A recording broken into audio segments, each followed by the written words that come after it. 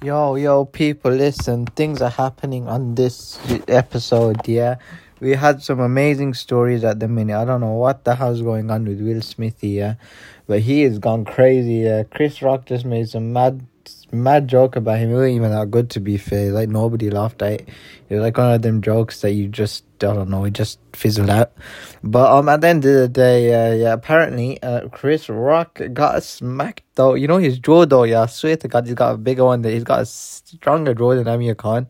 If if Will Smith smacked Amir Khan, I reckon he'd die. I'm not even lying. It'd be a first round knockout. Oh yo, Chris Rock has some mad jaw, you know. I'm not even joking to you. I was watching it. I had to watch it in three times at least, man, just to see that it was real. And if it weren't real, then oh my God, it was funny, man. I'm not even joking, man. But yeah, that's what happened. Other than that, there's nothing much going on. What else is going on? China's at war with Ukraine. That's happened. Not China, Hong Kong. And China loves fuel, so they're raising oil prices. And everybody's scared for petrol, even though petrol's gone down a little bit now.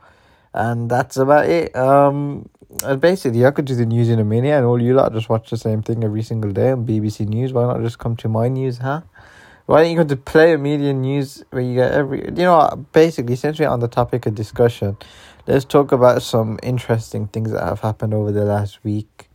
Apart from that Will Smith thing, the world's gone a bit dead, to be fair, after COVID and this war thing that's still going on. Everyone's just focused on that. There's not really much exciting news apart from Hamza and Darren Till. They're basically like gay best friends now, innit? Mad. But yeah, it's a crazy life. Anyway, other than that, not much is going on. Ramadan is coming up. Ramadan. Everyone be good. And for you geek bar smokers and you vapors, I wish you well. I hope it goes well for you. If it doesn't go well for you, then I think we know why, you know.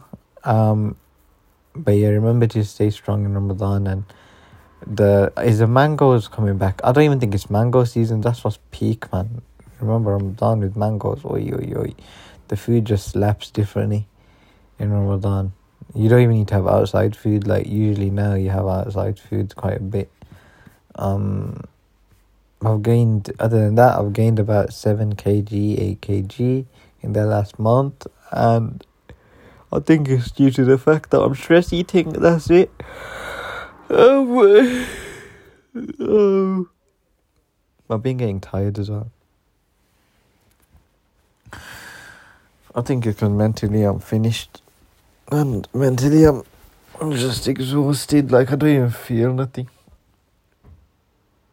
I've become numb inside. Probably not a good thing. But it is what it is.